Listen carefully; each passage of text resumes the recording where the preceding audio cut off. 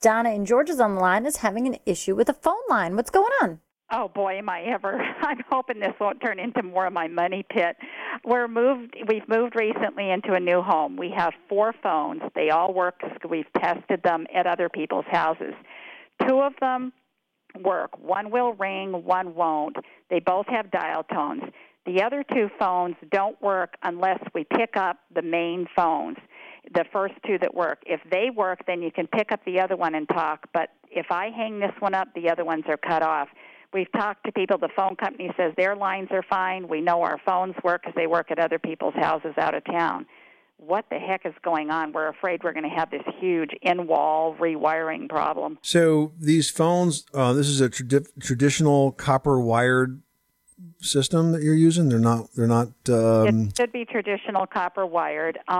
The phone company, when they opened up the wall plugs, they were all over the place. Some of them were never even connected. But of those that were connected, he said all phones should work. Either way, they're wired. But they had to flip the wiring to get the 2 that are working to work. But it's traditional in the wall copper wiring. And these phones that you have, they're older phones or they're newer phones? Where did they come from? Yep. They're older phones. We've had them for years that work just fine. And like I said, 2 of them are working, and we brought the other 2 that weren't working to our friends, and they worked fine at her house. So it's not the phone. Yeah. What if you switched positions in the house with the phones? Does that change anything? We've tried all the phones in different locations in the house, and it doesn't change. The only time the other ones will work is if they're plugged into just these 2 lines that work. The other lines, all of the phone plugs in the house don't work for any of them. Are these typical, like, are these handset phones, or are they phones that hang on the wall? These are handsets. Some of them you can hook them on a wall if you want to, but they're regular handsets. So you know what I would do? Here's what I would do. I would go out and I would buy 4 phones, 4 brand new phones, and because you could take them back, right? And I would plug 4 brand new, like, decent quality phones into these jacks and see what happens. If they all work, it's the phones, okay? If they don't work, it's the wiring. And you'll know what you have to do. My biggest problem with the new phones is they're all so digital, and you have to go through layers of programming to do, identifying my pre-programmed push buttons. Right now I just have to push one button, and I've got the name next to it, and I'm not real tech savvy, and I don't like to have to go through a bunch of computer crap just to be able to find the buttons for the people. I don't like the new phones. I'd really like to find some good old-fashioned ones. I feel your pain on all the programming, but I'm not telling you to get anything more complicated than a very, very basic phone. I mean, you can there's a phone that was made popular by AT&T called a Trimline phone. It's really common. The buttons are in the handset, and you have the base. You plug it in with one wire. They're about $10 a piece on Amazon, I'm sure. Probably even have free shipping.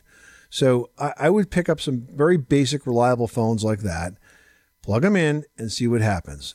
Like I said, if the phones work, then it's the wiring. If they don't work, or they work the same way that your older phones work, then you know where you're at. Could it be split wires in the house where they took a single wire and split it, or took 2 wires and connected them? I've heard possibilities like that, so that they're operating as if it's it's possible. But here's the thing. Do you want to spend $250 to have an electrician trace all this down? Or do you want to spend $40 on 4 basic phones, and then when the basic phones work the same as the old phones, you can call the phone company back and say, hey, you fix it, and be done with it.